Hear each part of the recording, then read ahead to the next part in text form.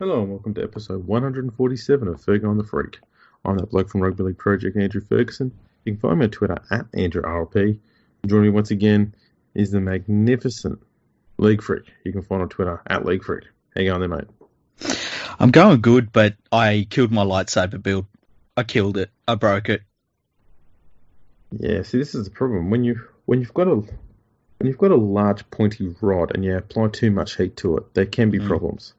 Yeah, I found that out. I basically, what I'll do, right, is I'll take a picture of the thing I was trying to solder and how small it is. And unfortunately, a little bit of solder got in the wrong place.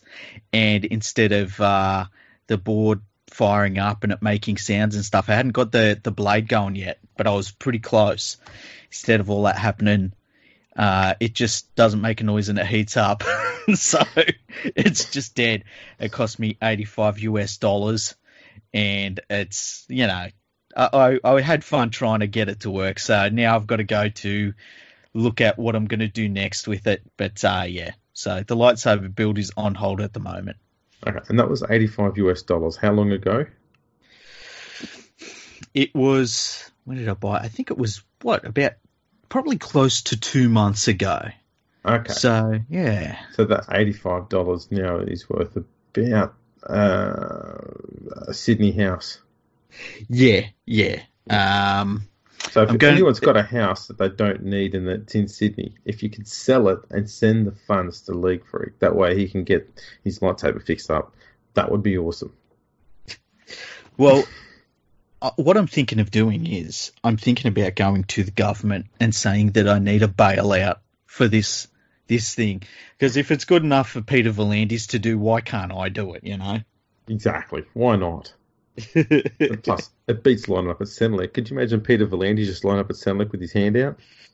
Yeah, it's crazy seeing the lineups at Centrelink, though. Hey, I must admit, the one thing that's been amazing is seeing people using social distancing while in those stupid queues at 6 a.m. Yeah, like what a...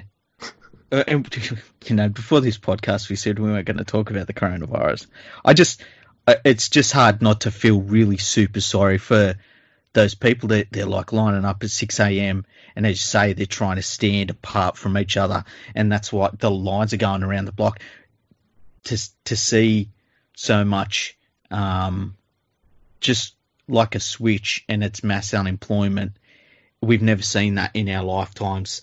Our grandparents haven't seen that in their lifetimes, and yeah, incredible. But we're trying not to talk about this stuff because we know that people. It's the last thing they want to hear. They want to hear a little bit of something different because you get all that news all day anyway. Yeah. Look, it's going to come up today, occasionally. We're not going to harp on it, though. Yeah. We'll say a bit about it.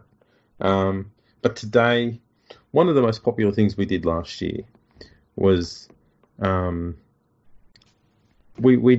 answered all of the Ask Kenty questions that Kenty was too scared to answer or just couldn't be fucked doing himself on his show, NRL 360. Because Fox Sports will put out this thing and say, send us your questions for Ask Kenty with the hashtag Ask Kenty. And, once a week we'll answer them. And he only answers like 3 of them, and then that's it. Yeah, it's really weird. They get like 60 or 70 questions. Yeah, and they get, like, some of them are really good. That's the thing that gets me. And then the ones they put on there, it's like, I'm not saying they're bad questions, but I don't know. It feels like sometimes you see some of the questions being asked that are really, really good and in-depth and things, and they get passed up for, like, what do you think will happen? It's just kind of strange. But imagine if Paul Kent didn't know how many people are asking questions of him. Exactly. Well, I don't think he does.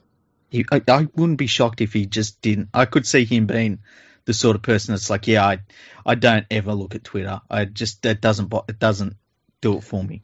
Well, he has said that everyone on Twitter is an absolute idiot or a Fruit Loop or something in the past. To be fair, right? Is he wrong? I wouldn't say everyone. Because I'm on there.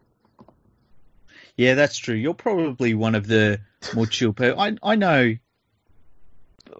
2 or 3 more people that I could probably put in that category. The rest are fucking insane. Yeah, I love Twitter. I seriously do. Because You get to have the crazy conversations, the funny stuff, all of that sort of gear, the arguments and whatnot, but you don't have the toxic swearing and yelling and abuse hurled at you that Facebook has on it. Yes, people seem to be a bit more laid back with their abuse and anger on Twitter. Oh, really? See, this is the funny thing. I don't use Facebook. I don't use it at all. So I don't know what goes on Facebook, just like Paul Kent might not know what goes on Twitter. So I didn't realise that Facebook is more toxic, is it? No, yeah, Facebook is more toxic in my experience. That's crazy. I can't even imagine what that's like. Yeah, I mean, classic example, Clarkey.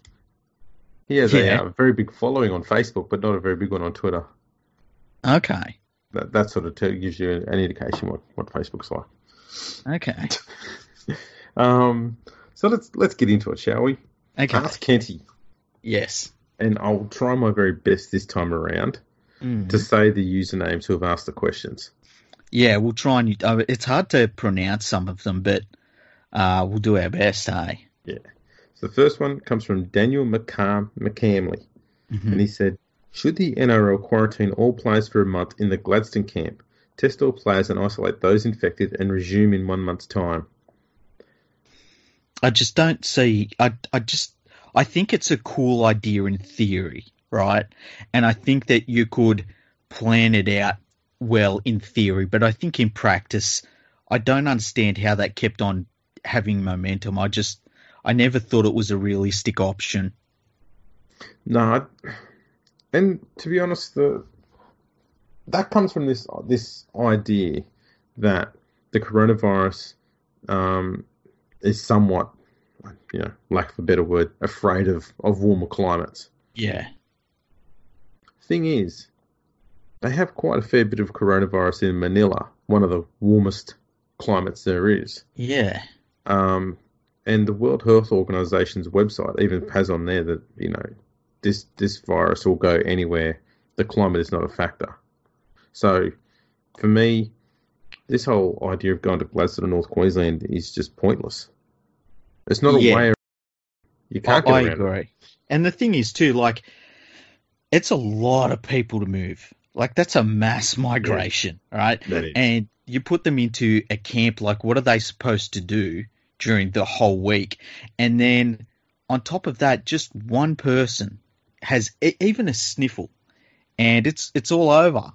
Yeah. It just seems like a lot of money to spend, because if they were ever going to spend money to keep the competition going, it had to be cost effective, so they weren't spending more money than they were actually making by keeping going. And I don't know, it didn't seem realistic to me ever. That's right. And as you said, if one person gets a sniffle and then bang, you've got every single player gone. Yeah, exactly. That's it. So it's too risky. Yeah. D. Watson Hayes says, if the resumption of the competition takes place in 10 weeks, meaning round 3 takes place in June, and the NRL can play all of its 212 games, including Origin, does the $1.8 billion broadcast deal remain intact despite a delay in scheduling? That's a really good question. I would guess that no matter what happens, there would be some sort of financial hit on the broadcasting side of things. I think obviously they kind of want to keep it going for the reason that even if they get a big percentage of the broadcasting deal, it's better than getting nothing. But I would guess that once you start getting into that summer period where, at some point they just stop counting the TV ratings. So my guess is that would be an issue at some point for, say, Channel 9. One thing that hasn't been talked about too much is how devastating this is for Fox Sports, because right now they have nothing to broadcast basically except for their panel shows. And I've seen a lot of people talking about getting rid of their not only their Fox Sports but their Foxtel altogether until the footy comes back. Yeah. I think that for all this talk about how devastating it is for all of these other sports and stuff, these sports will start up. I don't know what you do with the entire infrastructure of a pay TV network that you basically just stops generating money. That to me that might be one of the biggest losers out of all of this. Well, I'd be surprised if KO has a single subscriber within a week or two, because I mean, there's no point in having it if there's no sport on. That's all. That's all it does. Yeah, and it's come at a really bad time for them because they've got all of these deals where it's like no locking contracts to try and get people on board, and now everyone's just going to jump out of, and they're not going to be on. They're going to have to basically start again. Yeah.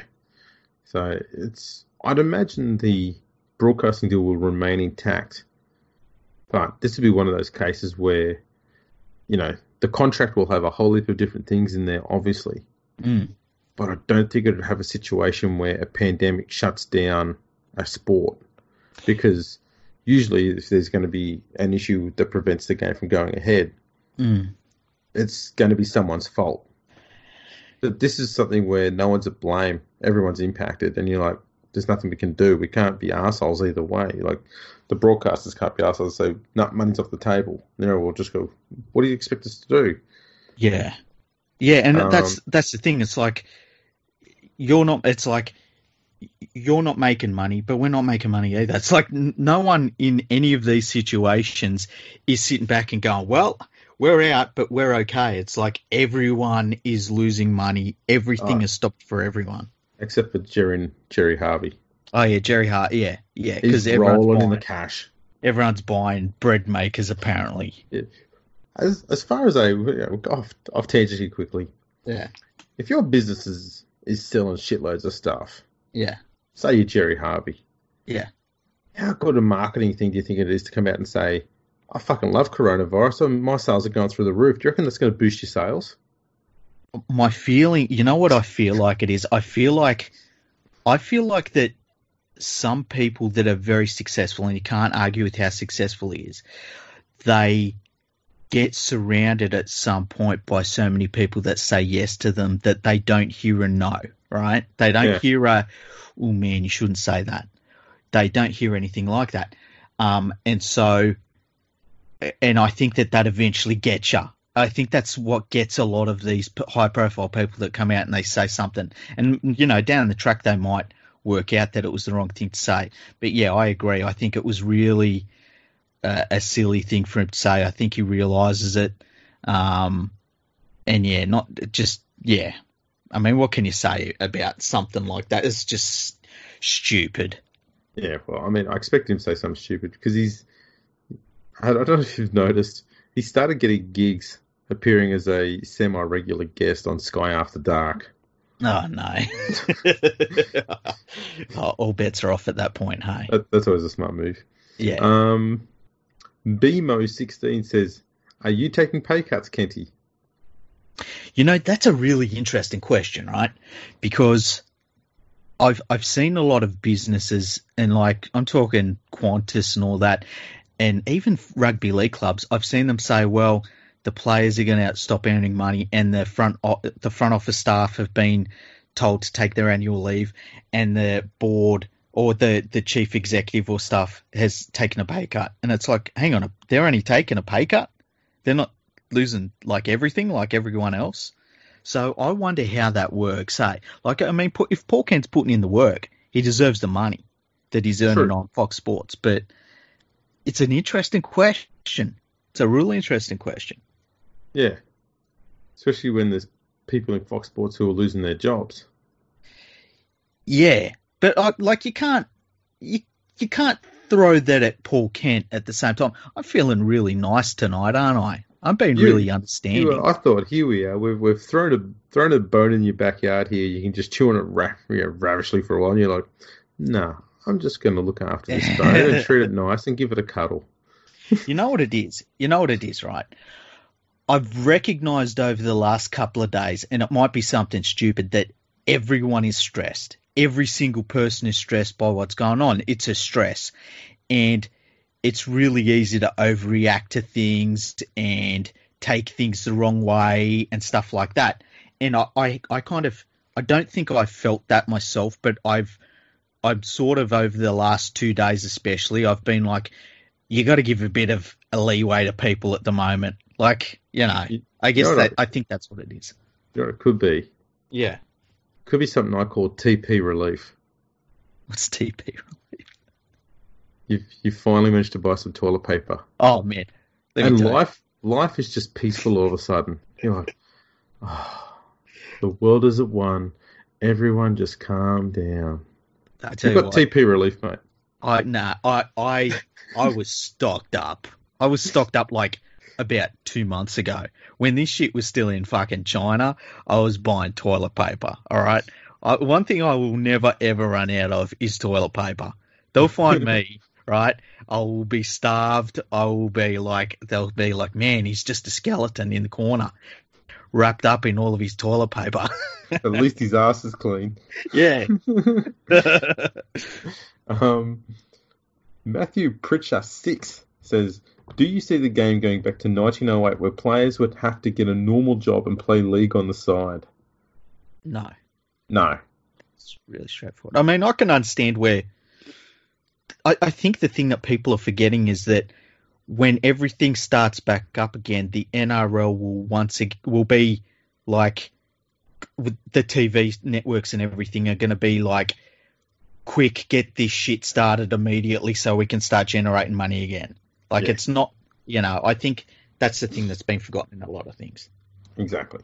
Maurice Condren said, if the opportunity arises with the return of crowds to help generate revenue for 14 series, I see.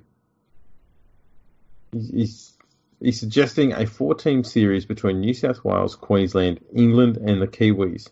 And he thinks that this tournament would be a stadium and TV blockbuster. Thoughts? That would just be New South Wales and Queensland. That would just be a normal state of origin series with England and New Zealand losing games to them. Yeah, I would think so too. I mean, the Kiwis, if they turn, and the problem with the Kiwis is you don't know if they're going to turn up or not. But, and England would get flogged. Yeah, so I'd probably just have state of origin and then a 3-test series between New Zealand and England. Yeah, that would be better, yeah, for sure. Work. I think that's the best thing there. Mm-hmm. Next one is Wombat_81. The NRL is saying September 1st is the latest they could restart and have a full season. Surely it would be highly likely that many clubs in the NRL itself would have collapsed by that date. I see a lot of people talk about clubs and the comp collapsing. I don't know, something about that concept seems silly to me. Yeah, I especially, the first thing is because everything is stopping. It's not like there's a competitor or something that's going or anything. And as we've said, it's going to be one of the first things that is starting and is going to immediately generate a lot of money straight away. So, how many businesses right now are able to say, look, if this all is almost done and dusted in September, we know that we're going to be generating however many millions of dollars it is for the 2 hour, 2 hours worth of work that we're putting in. There's not many businesses in the whole world that have that sort of guarantee ahead of them like a lot of professional sports do.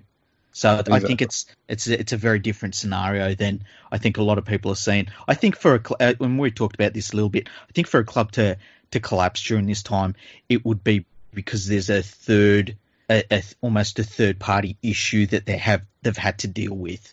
That is the reason. And as you said before, horrendous management. Yeah, and this is rugby league. The management is fine. Yeah, it'll be good. It's full of professionals. It's all going to go down the gurgler, isn't it? Is it going to get past the week? Yeah, they might already be done. We just don't know it. What do you reckon Justin Potato's up to at the moment? How would he be handling this? He'd be sitting in a chair rocking backwards and forwards. Sucking his thumb, holding a teddy bear. Called Robbie. Thelonious Brunk 1 said, if I use your column instead of toilet paper, am I at risk of catching COVID-19 or will I just lose the ability to write coherent sentences? It's a really good question. I don't know the answer to that one. I suppose it depends on who's touched the paper, I guess, if you're going to get COVID-19. But then again, I haven't seen any documentation that suggests that you can get COVID-19 anally. Unless you're wiping something else with toilet paper. Listen. And if that's the case, use it on the other part of your body before you use it on your ass. Just as a general practice. I think you've brought up a really, really interesting point here. Can you catch it anally? I think we need a systematic study on this, okay? And we need to start it as soon as possible. Sure. Maybe that should be televised. Or streamed at the very least. Streamed. Put it on a website. I'm sure there's websites out there that would cater to that sort of scientific research. Are there? Where would they be? Hang on, let me Google this. Whoops, not suitable for work. Jubilee Johnny. Mm-hmm. This question very, very neatly ties in with the last response. Okay. Paul, how many times a day are you masturbating now that you are in isolation? That's a really good one. I'm trying to think of my own levels. There's been no change. Been no change? Yeah. Yeah. Still, just like clockwork, 5 times a day. Just to keep you, loose. As I've said before on the Virgo Freak Pod Twitter account there, for all those people who are working from home, the first thing you got to do is watch the porn and get the masturbation out of the way first thing in the morning. Yeah, early on. Yeah, because as soon as you know that you're working from home, the back of your head saying watch porn. Yeah, yeah. And so you just got to rub one out at the very start of the morning and go, right, now I can focus on work. Yeah, you got to be professional, don't you? Exactly. I mean, we're not fucking around here. You got to fucking start up your computer, right? Go to your favourite site. You start feeding the geese, okay? Get it out the way. Now we start working. Exactly. You can't have distractions. Not in this climate. No. Well, yeah, exactly. It's a really important time in human history. Bust a nut and then focus on it. Exactly right. Caramel Mad has tweeted, Todd Greenberg for years said he wanted to sell a product, and he said over and over, has this pandemic exposed the incompetence of the people running the game under this stress test? The game hasn't been fun to watch for a few years now. Too much stop-start. So this is someone who, I dare say, is a subscriber to the Daily Telegraph. Not just the publication, but to the views as well. Yeah, I don't really understand what he's trying to say about Todd Greenberg. I mean, at the end of the day, Todd Greenberg runs a business/entertainment entity as the boss of the NRL, and I think that it's smart to know that he recognizes that, Yeah. So, everything is a product. I mean, this podcast is a product. So I don't really know what he's trying to get at. And as for the game not being entertaining, I mean, I think that the only thing that doesn't make the game entertaining is when you get some teams that are so poorly run, to be honest, because the best run teams, they normally put on really good games. And I mean, if you're not entertained by rugby league, go and do something else. Seriously, go and do something else. Go watch the snooker. The fact he says there's too much stop-start suggests to me that he's only been watching the game for about 3 or 4 years. Yeah. Because just go and watch a retro game from the 90s or 80s and how many times the scrum was reset. Well, remember when you and me watched there was a grand final from, one was it? The 50s. No, I feel like it 60s. Was the 60s. Yeah, I think it was 64 or 66. Yeah. And it was passages of play in between stoppages, and it was a great product for its time, and you can appreciate it for what it was. And there was some great. I mean, I don't think people realize you watch some of them games and you see things that are like, that's vision for today. Like that's that player saw something that if you saw it in a game today, you'd be like, that's amazing. Yeah. But back then, every single set ended with the halfback kicking for touch and then having a scrum. Yeah, well, even in the early 90s, that was kind of the goal at the end of your set, was to find touch from the kick. Yeah. So, and Ricky Stewart was brilliant at it. It was like, he used to get people would clap when the halfback would get it over the sideline, because that was the goal, so interesting. It is. Paul Mac _78 said, would Channel 9 accept, say, 4 less rounds of club footy if State of Origin was expanded to a best-of-5 series? Oh, that's a really good question.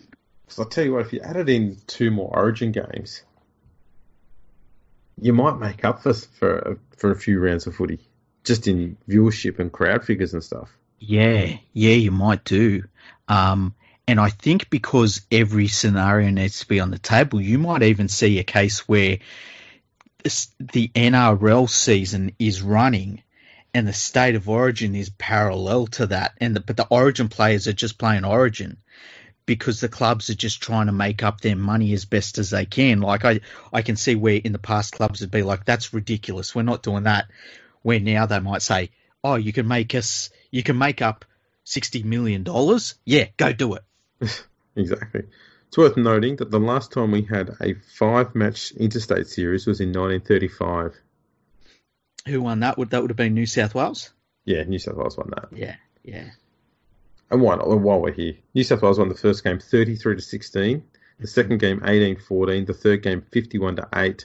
Queensland won the fourth game 22-20, and New South Wales won the fifth game 23-9. The only thing I could see would be a drawback with that is if, say, New South Wales or Queensland won the first 3 games, and then people would be saying, oh, why are we even playing these last 2? But they'd still watch it. They would still watch it. Now, Nixon NZ Zara's dad. There you go. Zara's dad. There you go. Nixon and Zara's dad. With all that's going on, do you have half a chub at the moment? Now, I'll say this. Mm-hmm. With all that's going on, I would say that he doesn't have half a chub going on. He's probably got 3 of them going on. There is a weird thing where we've seen moments that some people have revelled in this situation for rugby league, and it's kind of weird because it's happening at a time where the entire world is going through something pretty rough, and rugby league is just part of that world. And to see almost like, well, we said this was going to happen, it's been kind of strange, I've felt. Yes. The same person then asked, if Vlandis drinks pineapple juice, can you taste the difference? I feel like we could stop the podcast right now. It's all over. That's the best tweet. That's the best one. So we don't need to respond to that. We'll just leave that one there. Yeah. Can't argue with that. SC Gods Be Nice said, if the season resumes in September and goes through until December, would that not put a huge strain on next year's comp also with such a limited amount of time between seasons? See, I can see where you're getting that, but I think all you do is just push the following season back 1 month. Yeah. Get rid of the Knights competition. Don't have any preseason stuff other than a few trials, and that would be it. I think that would be fine. Yeah, I agree. No World Club Challenge as well. Start the comp even if you started in April. I think that next season and the competition, how it would be affected if we have a late competition this year, I think that's the last thing we've got to worry about. Yeah, exactly. We Play Lee said, if old clubs can't get through this crisis and they fold, will the NRL be a smaller comp over the next couple of years, or will new clubs come straight in and replace them? Brisbane, Perth, NZ. I think they'd just bring in new clubs immediately. So say you get the worst case scenario where, let's say, 3 clubs fold and there's no saving them for whatever reason. I think to maintain the television deal, they would need to have those clubs replaced. And I think that we'd see a Brisbane team straight away. Yep. And I think we just see them go Perth and Adelaide straight away as well. Definitely Perth. Yeah. I still don't know if they go to Adelaide or not. I just think it's too much of an AFL place.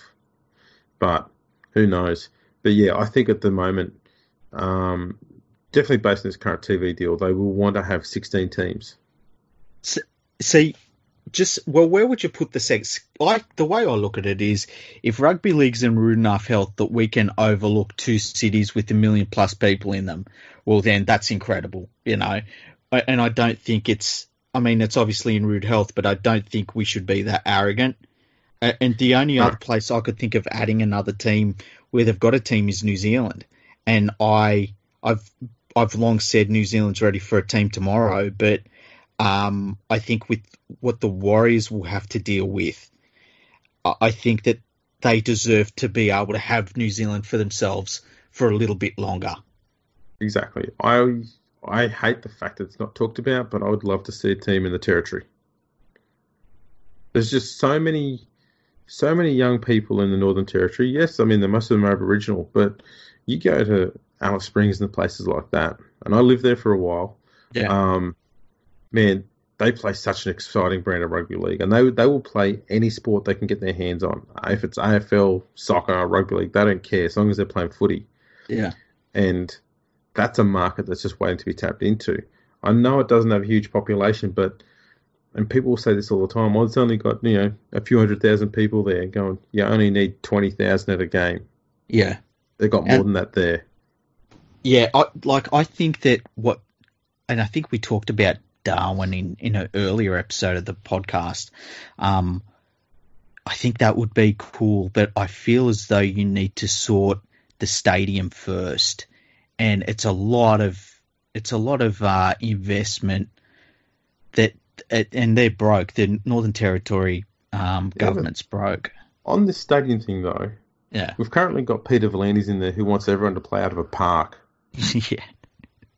And Leichhardt Oval, Brookvale, Cogra, they're still all used regularly.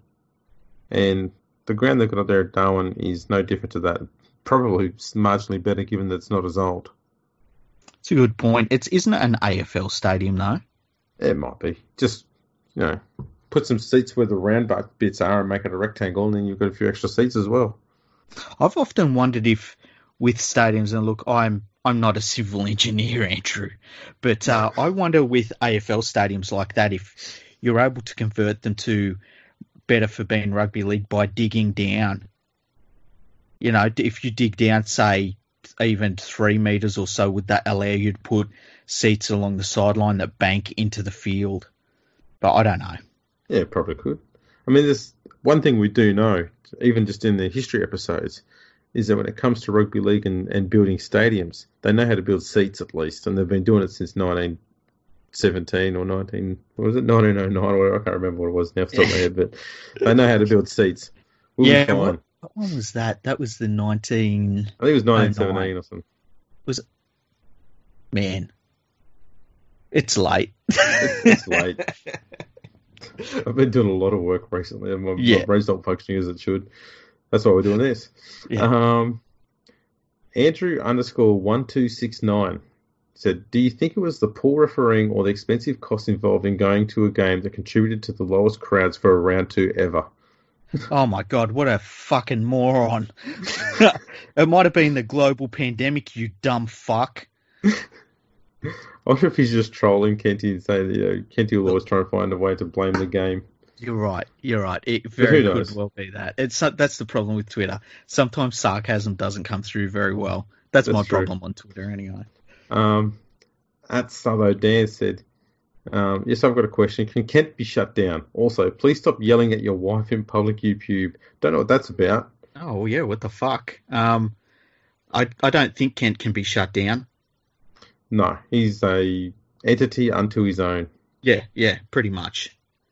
Thomas 589746115 sounds legit. Yep. Especially if you don't save your username every time you log into Twitter, and you've got to try and remember that bloody code all the time. When will it be time for you so-called journalists to take a pay cut? It's coming. I mean, I guess that they're all taking pay cuts at some point.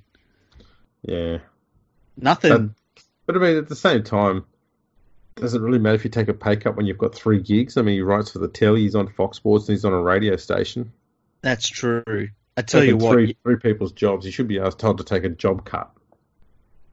When a journalist loses their job, it's kind of like when you run into a vegan. Everyone hears about it. That's true. Voodoo Rock says, "What are you complaining about now?"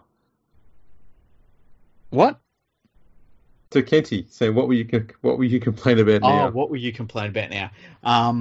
Yeah, that's a really good point. You'll probably complain that there's no footy on. That's like it'll be something stupid. It'll be something really stupid. I can't believe we shut the game down just because of the sniffles. Yeah. Yeah. Oh, it's just the cold. Don't worry about it. That's right. Roy Sunderborg said, "Are you secretly trying to take the game down from the inside?" Yes. Well, you know what? The thing is, they're outsiders. All journalists are outsiders. As much as they like to say they're insiders, they are not. They are not part of it. They're not part of the game. Yeah. Dream Chaser 436 says, "I'm a Manly tragic. I get the feeling that if all this mess gets too expensive for the Penn family and we can't find someone else with the means to purchase a club, we will be the first club gone." Thoughts? I think Manly are in a precarious situation compared to the other 15 clubs. Yeah, they're the one for me that I really properly worry about. And I can't, it's nothing about the Penn family in particular. Like, they've been unbelievable keeping the club going, but I just feel as though, you know, it's a real bad situation they're in. You know, yeah, and they're the one though. They feel like the one, don't they? They do. They're going to have a lot of focus and attention on them because of that. So I don't think any club's going to shut down, but they're the ones that are going to be close. Yeah, yeah. Slevin K 5475518 is asked. And I'm definitely going to let you answer this one first up. Should Greenberg be held responsible for his financial mismanagement of the game with only $70 million in the bank and 0 assets and no sources of revenue? Hell, even Uncle Nick's got more cash in the bank than the greatest game of all. SMH. This is wonderful. Okay, first of all, the assets that the game has. That people forget sometimes that the game actually sells hundreds of millions of dollars every year in merchandising. And that's because they've got logos that are actually worth something and team colours and all that sort of stuff. So that's actually something that the game owns. And on top of that, every single time the ARL said, we're going to put a little bit of money away. We're going to put $40 million away. We're going to put $50 million away. We've had a great year. The clubs would scream, we should have that money. We know what to do with it. We're better off because we're at the front line. We're at the cold face. So the club should be fine because they've been putting all this money away. Apparently the ARL's been given them as extra club grants. The club grant used to be covering just the salary cap usage of each team. And then it was bumped up by John Grant because the clubs were screaming to high hell. So that's why there's no fund. That's why there's no massive bank balance for the NRL. You know, it's basically on the clubs. And a lot of the people that are attacking the clubs over that, they were the same people that were saying, give the clubs the money. And some of them were saying, give us the money, because they were running the clubs at the time. You know, the other thing is too, anytime you hear a fucking News Limited journalist saying that the game's been run really poorly and where's the money, they ran half the game for more than a decade. Why weren't they paying part of that money into a fighting fund? It really pisses me off. Exactly right. And they would know themselves, News Limited, how much it costs for these clubs to run because, I mean, they ran, you know, they were major shareholder for the Broncos and basically owned the Melbourne Storm for a long time too. And the Melbourne Storm ran under a financial loss for many years. Yep. Despite being the best team in the comp. So, as you said, a lot of these clubs were quick to stick their hand out and say, "Give us the money." That's why there's no huge cash cash in the bank. But then again, $70 million in the bank for a sport in Australia is nothing to be sneezed at. Yeah, it's a whack. Bad pun there. But I don't know what assets they think the game should have. Like, the only assets that it could possibly have of a sizable scale are not going to be ones that are going to be of any genuine value when nothing can be done with them. Like, if they owned a football ground, what are you going to do with it when you can't play games on it because there's a pandemic and everyone's going to stay inside? Yeah, that's not an asset. The very worst thing you could own right now is a football stadium. Yeah, it's by a long way. It's not an asset when you can't use it. All it is a liability, and that would just cost you more money. Mm-hmm. I don't know what. I think some people have got this impression that the NRL should be like a government, or like something on Monopoly, like you should own a waterworks and a gas station, and you should own all this stuff, and people pay their bills and you get money from it. It doesn't work that way. No. And we've talked about this with clubs, and they're like when they say, "Oh, we don't make any money," and like we've said before, in an ideal, perfect scenario, if a club has its best financial year ever, it basically should not make a single dollar, because every extra dollar that it makes should be poured back into junior rugby league, or trying to expand their footprint, or there's always something you can always spend that money on to try and expand the game. And that's basically what the NRL has done. I mean, you've got to remember when the ARL Commission come into being and the game found financial independence from News Limited and the old ARL, which was basically nothing, they had to start a lot of things from the ground up. They had to restart junior development programs and development offices and, being able to fund local grounds, things for local grounds in areas. And there's so much the ARL and the NRL has had to re-establish since the game become independent. That's State where leagues. A lot of money. Yeah, that's where a lot of money has gone in itself. Exactly. Don't mind that. My daughter just kicked the hell out of the wall. And she's back to sleep. She's fine. Yeah.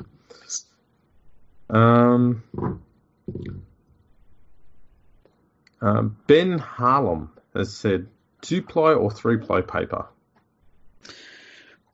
I tell you what, if I wish I owned shares in whoever makes that Quilton stuff, because that's the stuff that everyone grabs for, hey? And I don't know how many ply that is, but that's the stuff. Like, that's basically what everyone goes for. See, I feel I'm going to go into a very detailed discussion here. You don't want to get too detailed. Well, sometimes you've got to get deep if you want to get it all out. Oh, Jesus. Jesus. And I'll be honest, I don't mind if it's a bit coarse. Because you know that's going to grab a lot more shit than the smooth stuff. You don't want to be sitting there just smearing it all over your backside. I want to get that stuff off in one go. So yeah, I'll take a bit of sandpaper and just rip and tear and bang, she's all done. No, I wonder if when they're testing toilet paper, right? Because it's got to be an art and a science. I wonder if they technically have like a grit rating on like the sandpaper rating. Like if they, I don't know what the easiest going sandpaper is, what number it is. But I wonder if how chili has like when you have something and like habanero sauce will be one thing, but then you've got on the Scoville scale, you've got stuff that's basically a chemical burn. I wonder if the toilet paper's that way, but the other direction. You call it a skid bleed score. Oh, Jesus. Oh, Jesus. That's terrible. That's fucking terrible. That'll be going in the show notes. Yeah. Oh, man. Mid underscore Mac21 says, "Wait, Kenty, why'd you cough on me tomatoes at Coles?" Why do That's you have probably his because, tomatoes out, first of all? well, yeah, you should be putting those things back. Maybe he found toilet paper and couldn't hold it in. Possibly. Um, but yeah, why are you shopping at Coles either? Anyway, Ripper Champ says, if either or both the NRL and Super League get cancelled this year, does the World Club Challenge go ahead next year between both comps champions or not? Well, no, because there's no champions. Yeah. I think what we'll see is anything they can possibly cancel, they will cancel. And the World Club it's like as you say, any nines competition, the World Club Challenge. I can't believe they haven't made an announcement on the Kangaroo Tour yet. I think all those things will take a back seat to the club competitions and Origin. Yeah, I guess at the moment they're waiting to see, essentially, if this coronavirus slows down and comes to a halt in Australia at least over the next 2 to 3 weeks. Yeah. And if not a stop, at least halts that rapid growth that's been going on. Yeah. And if that does happen, then they might just go back to the table and say, let's go week by week on this suspension. And when the health officials say, you know what, we think we've got it under control now, then they'll go back to playing and they'll determine what will go on with those tours and stuff and all that then. Yep. So I think they're trying to do they're trying to have a bit of both ways. They're making sure they're doing the right thing by suspending the comp, but they're not going to put a time on there as to when they'll talk about getting it back underway again, like the AFL did. Yeah, it's going to be interesting to see what the go point is, whether it's the government coming out and saying, because the first things that'll start up as soon as they possibly can will be the sports. And it's going to be really interesting to see if that decision comes from the government, if it comes from the federal government, or if it comes from the state governments, or if the sports take it upon themselves to say, all right, we're at a position now we believe we can start up again. Really going to be interesting because we've never seen this before. So, there's no real answer to that yet. Exactly. Ronnie_Peace asked, do you think it's fair or humane to any person that has to self-isolate with Josh Maguire? Oh, jeez. That's pretty rough. You wouldn't want to say, oh, man, I got something in my eye. Can you help me with it? Well, he would be keen to say yes. True. He would be thorough. Yeah, he'd pull your eye out and say, let me have a look. You wouldn't want him going to the other end, though. No. We won't go there anymore. Yeah. I think we've covered that. Thoroughly. Yeah. Dirk Verveek asked, hi, Paul, given that Rupert Murdoch destroyed Rugby League with Super League, well, he tried. He didn't destroy it. Tried, yeah. Isn't it only reasonable to expect that the old prick will put his hand into his skyrocket to help keep the NRL alive? Let's be honest, he has been paying a fair bit of money to the NRL for a fair few years with Fox Sports. Yeah, that's true. Look, man, Fox Sports is in more trouble than Rugby League is. And it's crazy to think how many different things are. Does he still own Fox Sports? I believe so, but I don't think he owns the sister company in England anymore, which was Sky Sports. Okay, yeah. I think he sold that one off. Okay, yeah, because man, I think Fox. You could see Fox Sports making sure that their main sports, the ones that they make money off of, are financially ready to rock and roll as soon as possible. But at the same time, man, they're going to be paddling upstream themselves. So how much can they really do? Yeah. 2035 has asked, what will you find to complain about this week now that the game you hate so much has been cancelled? It's a good question. Rugby League still exists, even though it's not on. Exactly. Still whinge about it. Southern823 asks, would the NRL look to force a merge between Sydney clubs or keep Sydney clubs as they are and risk losing fans if clubs die? I think the NRL has learnt that mergers aren't always best for business. Yeah. It took West Tigers a long time to build their own fan base as the West Tigers, and there's still a lot of division within the club, and it's hard to say whether it's generated more fans than what Balmain and West would have had if they'd have been separate and still existed today. And that's something that I think that is constantly in the back of their minds going forward. Yeah, I mean, I feel as though the Dragons won, and there's probably Illawarra fans that don't feel this way, but I feel like the Dragons one is probably gone as smoothly as you could expect them to, and even then they've had some issues. I think, say for instance, we've talked about the Seagulls. I think if the Seagulls folded or they handed back their license is probably how it would work. I think if the NRL was interested in keeping a team on the North Shore of Sydney, they would just take that license over and restart them again. But if they decided that, look, this is a free license out of Sydney we can use, I could see them making the Manly Seagulls in Brisbane, like saying the Brisbane Seagulls or whatever. I could also just win a Manly. Yeah, just saying to them, like, take this over, and almost trade on the history of the Manly Seagulls. I say it was someone like, and I'll use my club, Penrith. Say Penrith folded and the NRL didn't want a team in Penrith, which I think they would. I could see them saying, we've got this license, let's chuck it in Perth. Well, let's chuck it in Adelaide. And because it's such a weird time and it's there'll be so many things in our lives that will change like that, I think it'd be like tearing the Band-Aid off quickly sort of thing.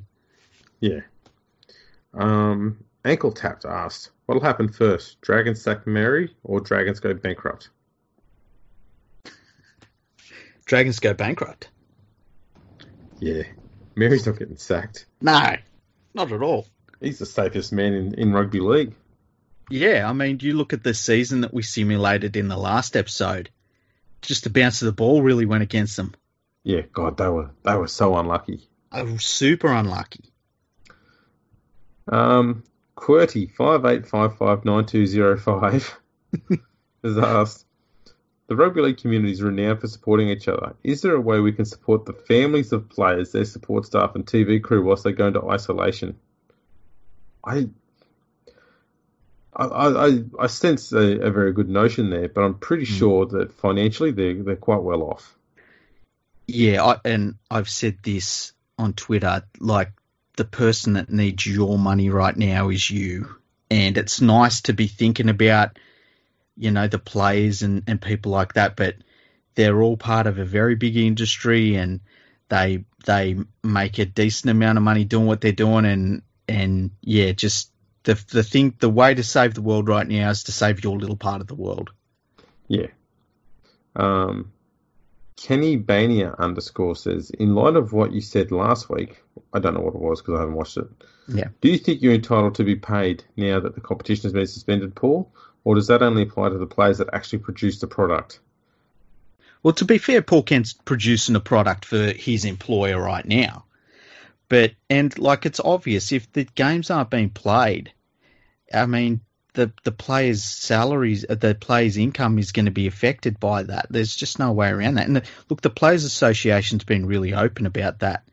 And, because they've got no other choice. Everyone's losing money. Everyone's not getting paid. You can't pay someone with money that isn't there. Exactly right. What will happen to the broadcasters next? When do you run out of scenarios to talk about? And that was by Guy in Suit 74. It's a really good question. I wonder what they're going to do. What are they doing a month and a half from now? What are they talking about? They will create content to talk about. Yeah, they're just going to end up... I mean, they talk about what they talk about themselves now. It's just got to be a cycle of that. Classic example. Last year, we had a situation where there was not much to talk about because the game was going along pretty well. What is that noise? Yeah, what is that noise? Are the aliens coming for you? No, someone's got a alarm accidentally set on the wrong time. Oh. Do you want to go and get it? No, we're just going to have a musical interlude in the background. Yeah, that would be nice. It's very... That's just lovely. Let's just listen for a second. There you go. Okay. So, yeah, as we saw last year, when the broadcasters didn't find they had too much content to talk about, they would then just harp on the referees. Yeah. And they'd attack the referees. Then they'd find something else to talk about until they've run that story dry. And then they come back around and go to something else. And they'll always find something to move on to attack. That's the way they work. And they always try and make it so that it doesn't matter which way, the NRL goes on a topic. Mm-hmm. They're able to bitch and moan either side of it. And the referees is a good one. Because I'll sit there and say, classic one is, referees are crap. We need to bring in the ref's challenge. Mm-hmm. So the ref's challenge comes in, and it's every time a referee's challenge is upheld and the ref is found to be wrong, bang, you can attack the referee because he was wrong and say, how right we were about the captain's challenge. Yeah. But they won't sit there and keep supporting it when the captain's challenge is proven to be a complete waste of time, which it has been so far. Yeah. And so everything is about arguing and complaining to create a change, which they can then complain about as well. They don't want solutions. They just want something to complain about. Yeah, and do you remember last year, and I can't remember exactly who it was, but I know Laurie Daly was involved, where there was a cycle of there was a journalist said something, and then Laurie Daly said something about that, and then another journalist said something about what Laurie Daly said about this other journalist. And the whole media cycle was created about this, and it was like, they just made this. It was created out of nothing. This isn't talking about the game. They're talking about everything, what they're talking about amongst themselves. It was kind of weird. Like, there was a lot of articles like, journalists' response to other journalists. It's like, who cares? Well, I've got to take umbrage with that.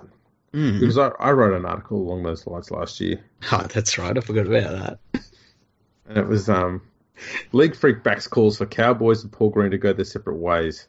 Yeah.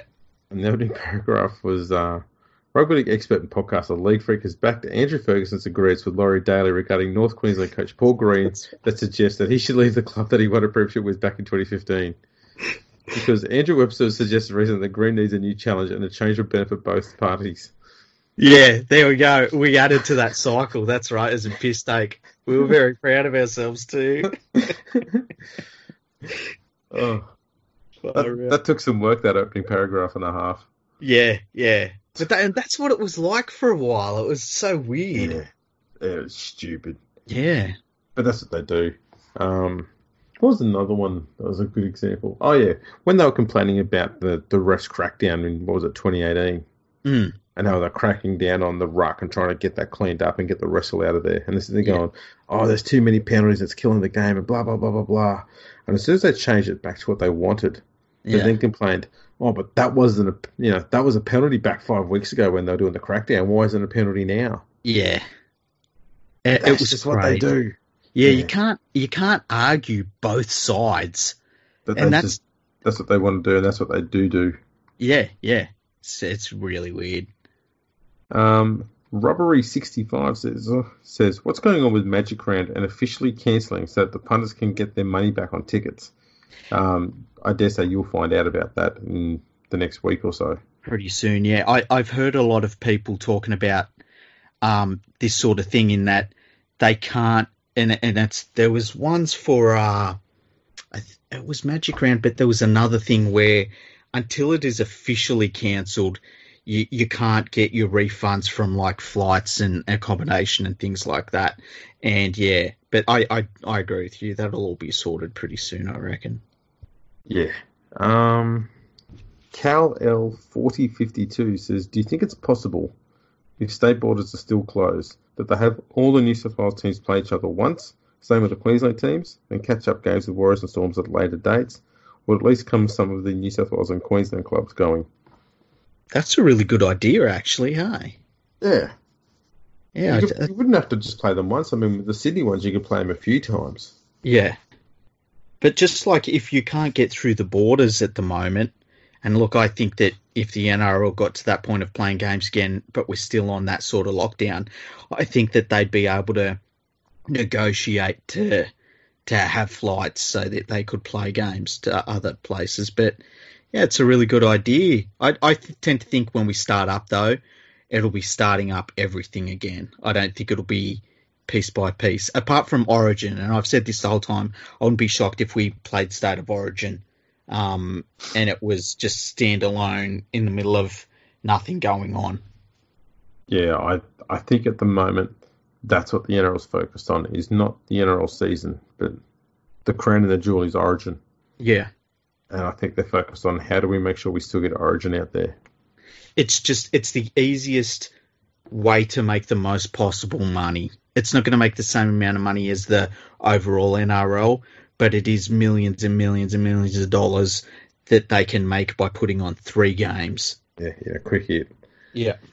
Ben_Blyton asked, what do these pay cuts to players mean for players currently in long-term contracts? Will they still be able to claim the big money they are currently on in the future? The answer is pretty much yes, I believe, because don't the clubs receive all the money for the salary cap from the TV rights deal? Yeah, they do. And so, and I mean, if we say we have a full season next year, even if it starts later, the players will get their full whack. And it was set up that way so that the players would always get paid. Yeah. So if a club goes broke, the players' salaries are still assured and they're still paid. Yep. And the NRL, I think they started doing that. It was a long time ago, actually. I think it might have been in 2000 when the Auckland Warriors went broke, and the NRL basically stepped into that situation and made sure the club continued as the New Zealand Warriors. And I think while that was all going on, there was almost a line in the sand moment where the NRL basically said, yeah, we're never going to allow players to not get paid because a club went broke. And I think that's when it sort of ticked over. Yeah. Football fan 3434 asked, do you think a private owner for the NRL is needed for the comp to survive? No. No, not at all. 3 Little Birds _ says, Kenty, since 1908, has there ever been a single season without a premiership or grand final at all? First of all, Kenty is not an historian. He pretends to be at times, but he isn't. Mm.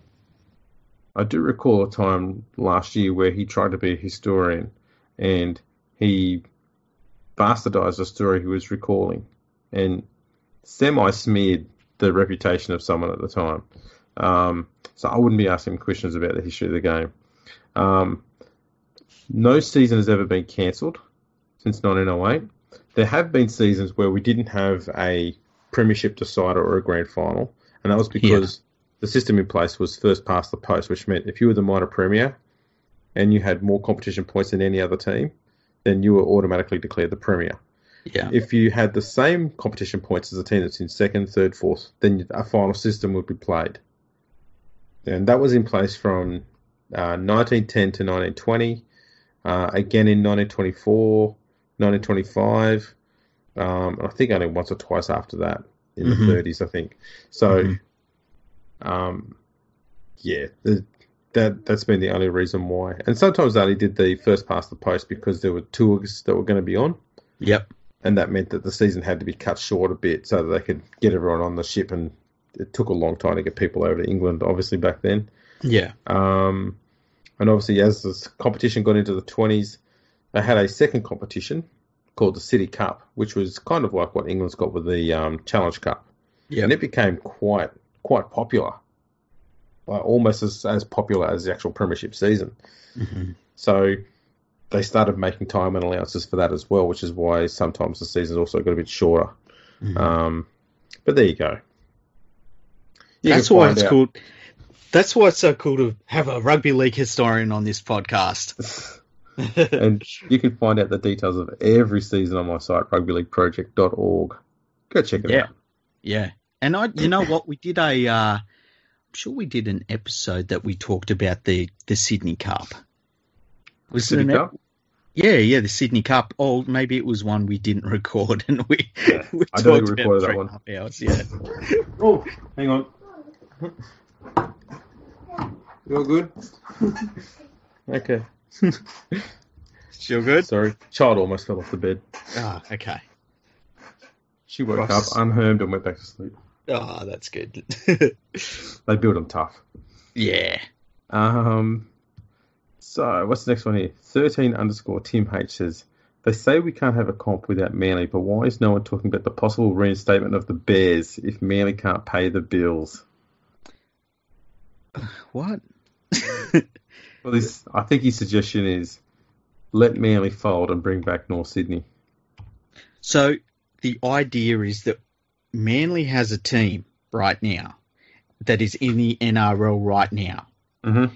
And if they get to a point where they don't have money, we would be better off allowing a team that doesn't have an NRL club right now and also won't have money into the NRL to replace Manly.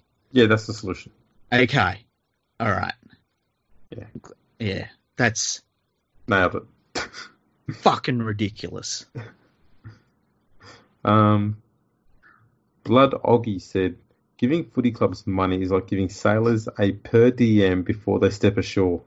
It's so right. It's so right. Oh, jeez. That's a great comment. That's the second best comment. I thought I'd put on there. Allison 51260423. Got a few of these. Yeah. Families out there living on 60 to 80 grand a year. Sports people get way too much money for a few hours work per week. Oh, that deserves to be picked apart. Yeah. But I'll just say, Allison, you are clueless. Yeah.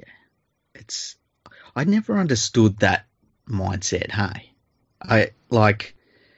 If any of us had a job that all of a sudden, for whatever reason, a bunch of people took a massive interest in and it saw our salary far exceed what we were normally earning doing that, should we apologise for that? I don't know. I've just never got that. But I'll put this to you, okay? So anyone out there who thinks that she's made a fair point there, you go and do their job and do it as well as they do. Yeah. And you do it for as long as they do. And you go through what they put their bodies through. And you come back and say, yeah, they should only be on 60, 80 grand a year just like the rest of us. Yeah. Just no. Because a lot of these guys are foregoing, not just their own choice, but they're foregoing a education or, going to uni, stuff like that, to getting a proper degree, especially in the past. So when their 10, if they're lucky, 15-year career is over, they need to have earned most of their income for their entire working history in that 10 to 15-year period. Yeah, and there's the other thing of and I've brought this one up a few times in the last few days. If you run a cupcake store right now, there's plenty of people that would be like, how do you make money out of cupcakes? It's all very, I don't know, a little bit judgmental. And I don't know, I feel like when people ask this question and have this sort of mindset, there's the same sort of people that'll, key a Tesla when it's parked in Penrith Plaza. I don't get it. I like people having nice things. Yeah, I don't know. People are just a bit. I think comments like that come down purely to jealousy, or envy. That's about it. Matty Hypebeast said, "Surely the most efficient way to manage salaries is to use the NBA-style capped contract for players, apply that to non-playing employees, and cap the quantities. Allow each team to have one only max contract player, then cap the payment tiers. That must work." That's not how the NBA works, though. The problem with this, though, is that the NBA obviously has a lot more money, and the squad sizes are a lot smaller. Exactly, but the way that the NBA works, you can fit as many maximum contracts in an NBA club as you want.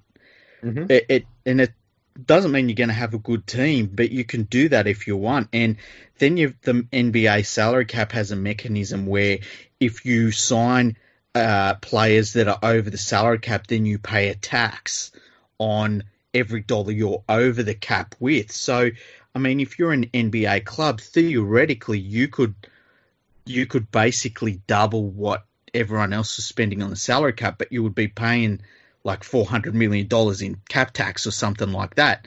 I think that they probably misunderstand the way the NBA salary cap works and the way that maximum and minimum contracts in the NBA work as well. Yeah, it's a completely different thing. And I think the way the NRL has set up their salary cap is pretty good considering the number of players that have got to be fit into it. And like... I can't find too much to pick at it about.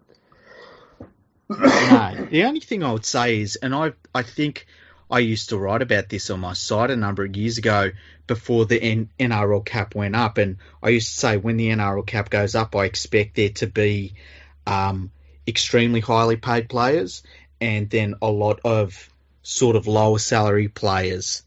I didn't think that I feel as though it's inefficient to use that middle ground.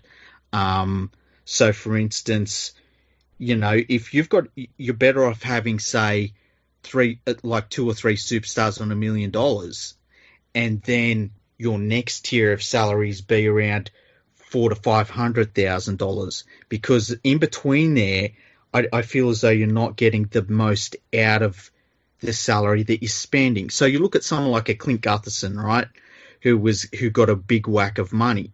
I feel as though that's an inefficient use of salary under the salary cap when you could get a player that was on, say, $400,000 to $500,000 that generously is able to do, say, 80 to 85% of what Gutherson is doing, but it's an efficient use of your salary if you get that player.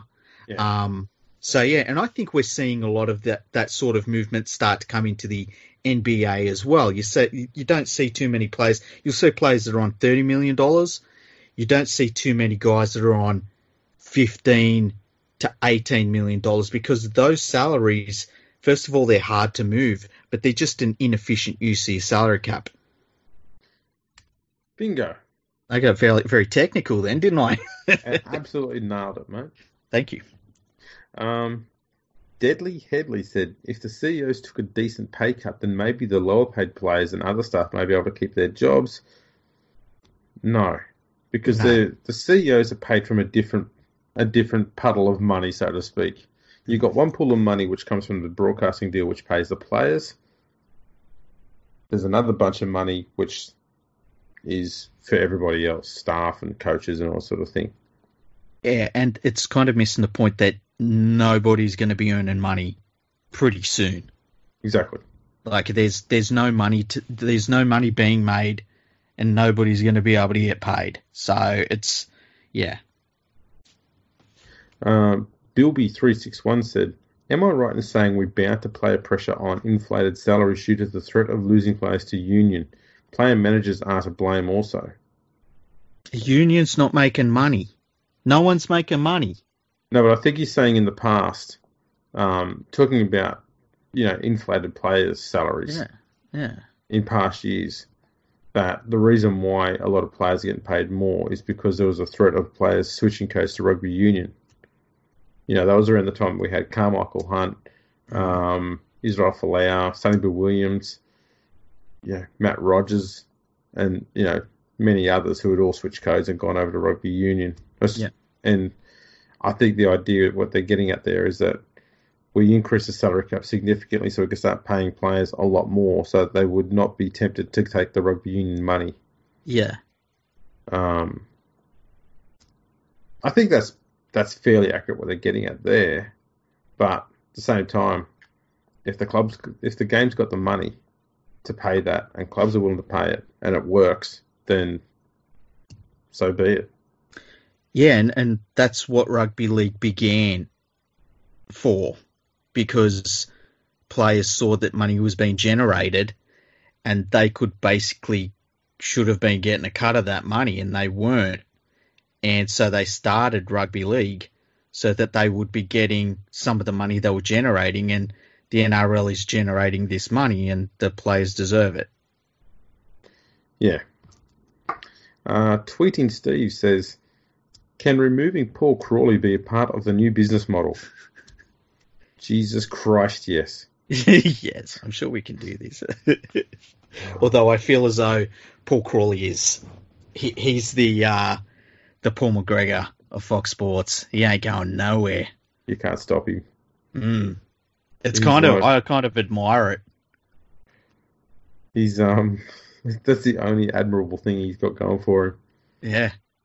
Because Paul Crawley on there, listening to him is like, it's like using. It's like having a drill going through your brain. Like using 800 grit toilet paper. Wiping your brow with it. Oh, man. And he's just constantly looking around at his peers. Did I do the right thing, boss? Did I? Such a bonehead. Anthony 08387178 said, is the current structure of NRL Commission and its stakeholders appropriate for this crisis, i.e. everyone fighting for their own survival? I don't know that everyone in the Commission is fighting for their own survival.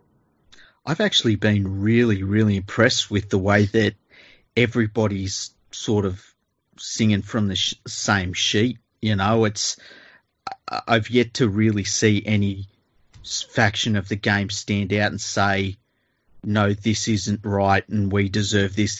So every single level of the game has sort of understood that this is an extraordinary circumstance and that there's not going to be a solution for something that can't be solved at the moment. And I've been really impressed by it. It's one of the few times I think we've seen the game pull together and have a single sort of focus like this. What do you think about that? Do you remember too many times where we've seen this sort of thing? No, it has actually made me wonder. Do we have too many levels of government, I guess, within the NRL? If the ARLC and the NRL are constantly on the same page and in agreement all the time, then surely we don't need one. Like we've got to cut one of the two out. If the ARLC is in agreement with the NRL, then why have the ARLC?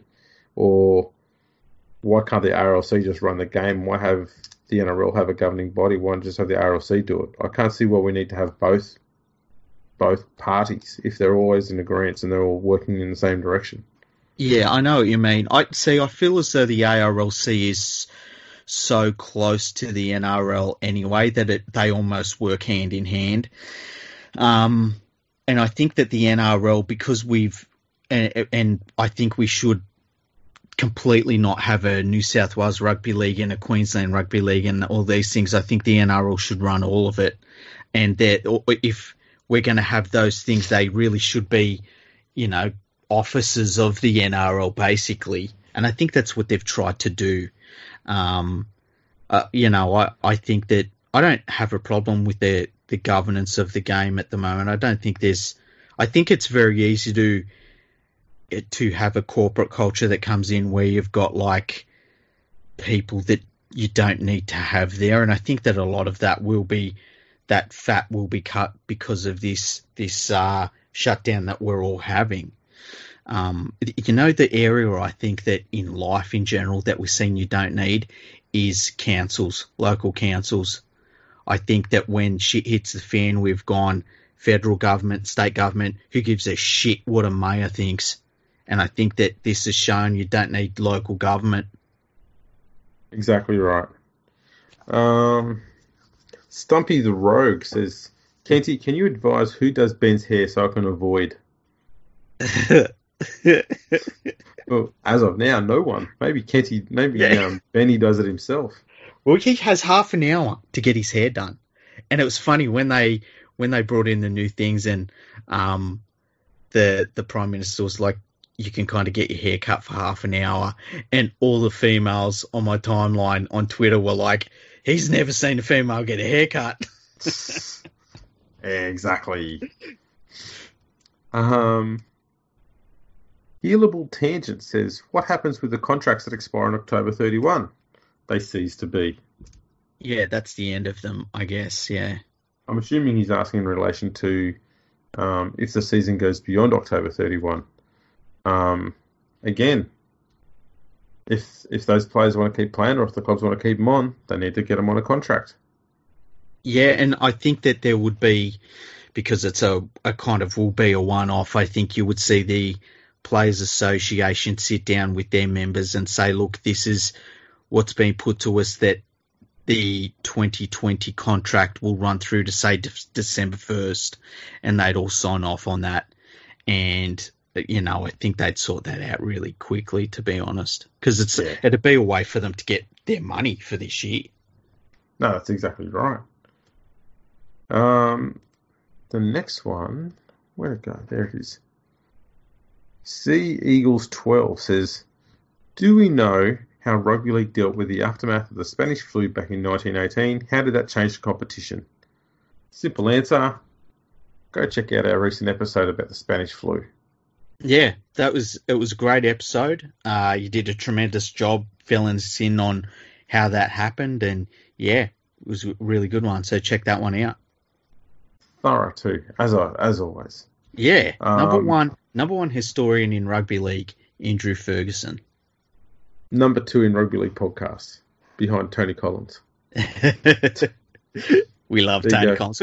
We should get Tony on soon. I saw somebody posted a episode that he did about a smallpox outbreak that happened in the UK, and it was earlier than the Spanish flu. Yes. And I haven't yet listened to it, but I saw someone post it. I thought, wow, that's one to listen to as well. Exactly. Strong words by Richardson, in which I agree for the most part, but surely he's suffering from memory loss when he said no one helped out South Sydney. The Bulldogs were there for a strong part. I had a few people have mentioned this thing about Shane Richardson. Shane Richardson does have a bit of a short memory at times. Yeah, definitely. And look, from my memory of it, there's a reason Souths got back into the comp, because they had a lot of sport. And it wasn't just Souths fans. It was a lot of people across the game. I'm not saying that their success in coming back into the competition belonged to anyone other than South Sydney, but if they didn't have support, they wouldn't be in the competition right now. Rich Cranium, NRL. I know him. Yeah. I think you know what he's tweeted as well.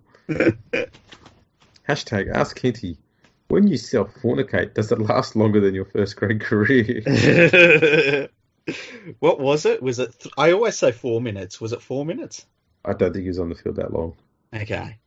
4 minutes is all I'd need, hey? I think you might have only had 1 or 2 minutes. I said in my regular spot on the Full Credit to the Boys podcast, if you haven't heard that one, then you're missing out, and you'd be one of the very few in rugby league world. What was it? Paul Kent's played more minutes of football than Mitch Moses has had wins over the Cowboys or something like that. It was Kent's ahead 1-0. Yeah. That one went down well. It was a good couple of minutes, though. You know what? If you've put in a good couple of minutes, that's all you need, really. Hey, he played enough time to get his own profile page on Rugby League Project. Exactly. How many players and how many people that love the game could say that they've got their own page on Rugby League Project? Yeah. I'm not on there. Not as a player, anyway. There is no Ferguson on there as a referee, but it wasn't me. It makes me wonder, should you start up a profile page for podcasters? You know what? If I had a podcasting website like, say, Rugby League Podcasting Network or something like that, that'd be a great thing to add to that website. You mean rugbyleaguepodcastingnetwork.com? Yeah, that'd be a great one to have. Does anyone have that? I believe somebody does, Andrew. Who would that be? That would be me. You know, years ago I had part, and it's still on my page somewhere, when I used to go on an English rugby league forum, and I made a page of known rugby league trolls on that forum. And it was good fun. It was a lot of fun putting that together. And I know the trolls that were on that page, they really enjoyed it. They had a lot of them contact me and say, "Oh, that's cool, but add this part." And so I did that a lot of the time. And I think I put myself on there too. So yeah, it was good fun. Maybe we should do something like that. That's a good idea. That is a good idea. The last one we'll read out tonight comes from Kelly Jane, and she says, the game needs to be run by business people and stop footballers in their management. We did have a businessman running the game, and a lot of people hated him because he didn't know like rugby league stuff, because apparently that's part of the role, running a business, as you know about rugby league. Yeah, Kelly Jane, she's been a long-time follower of mine on Twitter, so hello, Kelly Jane. But the funny thing was that when a businessman was leading the NRL, he was run out of the job by footballers. Yeah, and he was doing a lot of great stuff. Yeah, he really was. Especially given who he replaced. Yeah, and I think there's still a legacy in what he was trying to achieve that we see in the NRL today. I do think that he did bring in a corporate environment that you can have a little bit too much fat in your organisation. But outside of that, I think that there were some tremendous things that he brought in that the game still gets some tremendous value out of. And it was a real shame that he wasn't around for a little bit longer. Yeah, I mean, he created a genuine business structure within the competition that it had been sorely lacking. Yeah. And it allows the game to actually pretty much run itself without too much fiddling from certain people. So that's a good thing. Yeah, I think he was a true step in getting some independence. It would be really interesting to talk to him. I wonder if he would talk to us on the podcast, or if, I mean, he really stepped into a spotlight. I wonder if he's like, man, no, thank you. Yeah, to be honest, you don't hear anything about him anymore, do you? No. You know who he reminds me of, and his name escapes me right now. Remember the Kiwi bloke that ran the NRL for a little while? David Moffat, that's it. I heard a little bit from him I can't remember if it was last year or the year before, but he stayed right out of the spotlight as well, which I thought was interesting. But I totally get it. Like, it's a meat grinder of just bullshit that you get from the media when you're the NRL CEO, and I can understand just wanting nothing to do with it once you've left the job. Yeah. Now, that's been a pretty thorough episode of Ask Kenty. Yeah, really enjoyed it. I'm going to throw a question at you.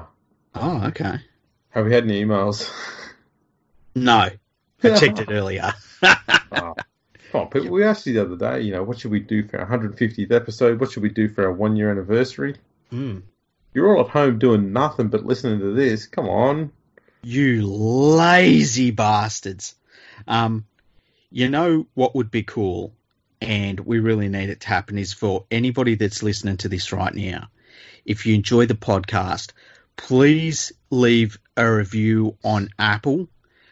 Give us a nice review. We read all our reviews out, and leave a 5-star rating. It really, really, really does help the podcast when you do that. It helps us with getting up in different lists and things like that. So if you want to do something for the podcast, that's the best thing you can do. We get so many people retweeting the podcast when we put it up. We never, ever take that for granted. We love everybody that does that. So thank you when you do that. But yeah, if you can leave a review and ask your friends, say like, oh, give me a phone, and get their phone, look through all their pictures first, obviously. I mean, what else would you? Get their phone banking details. Yeah, phone banking, buy some stuff with their PayPal accounts and shit like that. Yeah, I mean, Freaky needs a new board for his rod.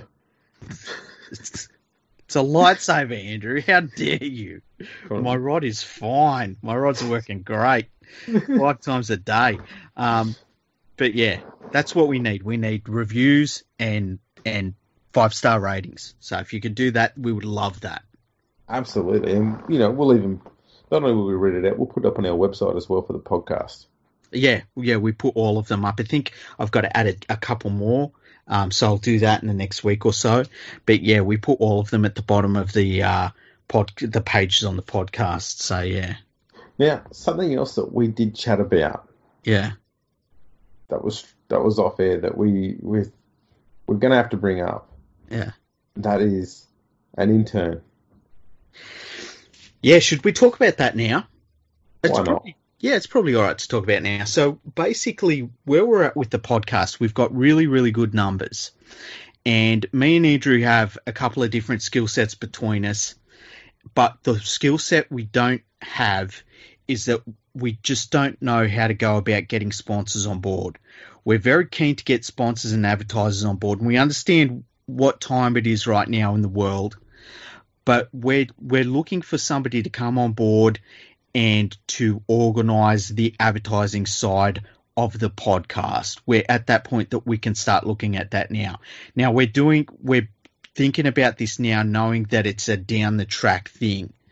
So anybody that's out there that's maybe in that side of advertising or, through social media and things like that, if that's your job, we would love for you to get in touch with us. So if you can contact us either through Twitter or through podcast@leaguefreak.com and get in touch with us.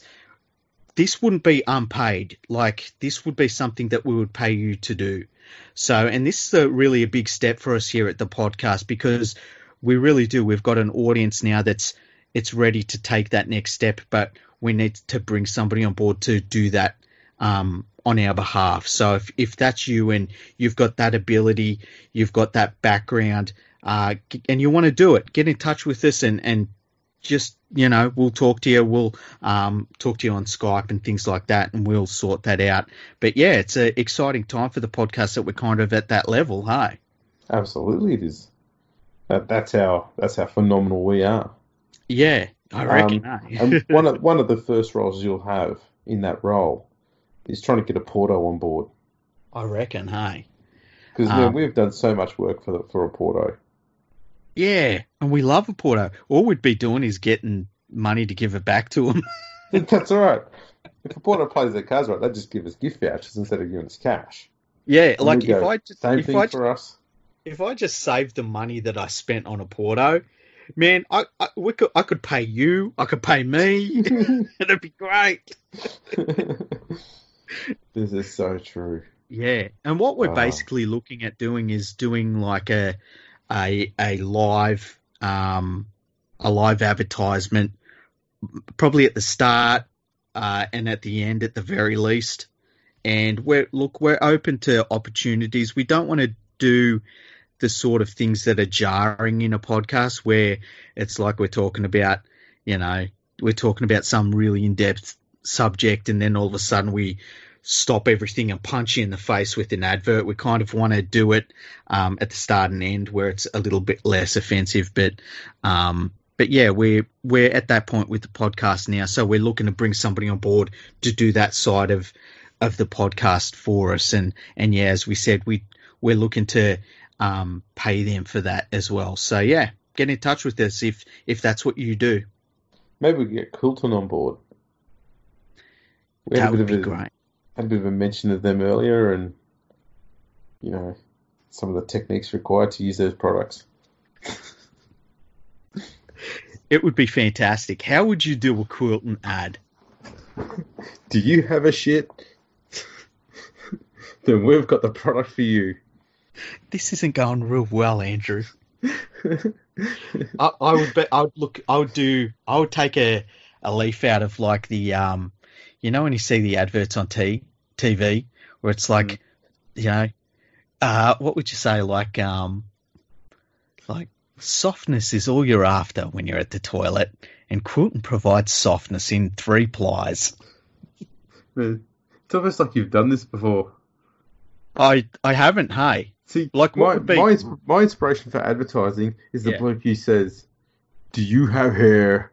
Yeah. Do you like coffee and do you have hair? He's so aggressive with it too. He is. Are you going bald? Look at yourself. You're bald. You need caffeine in your hair. The thing I like about that is that it almost reminds me of something that James Hooper would say. Until it gets a bit where hair's mentioned, then he probably gets all sensitive and runs away.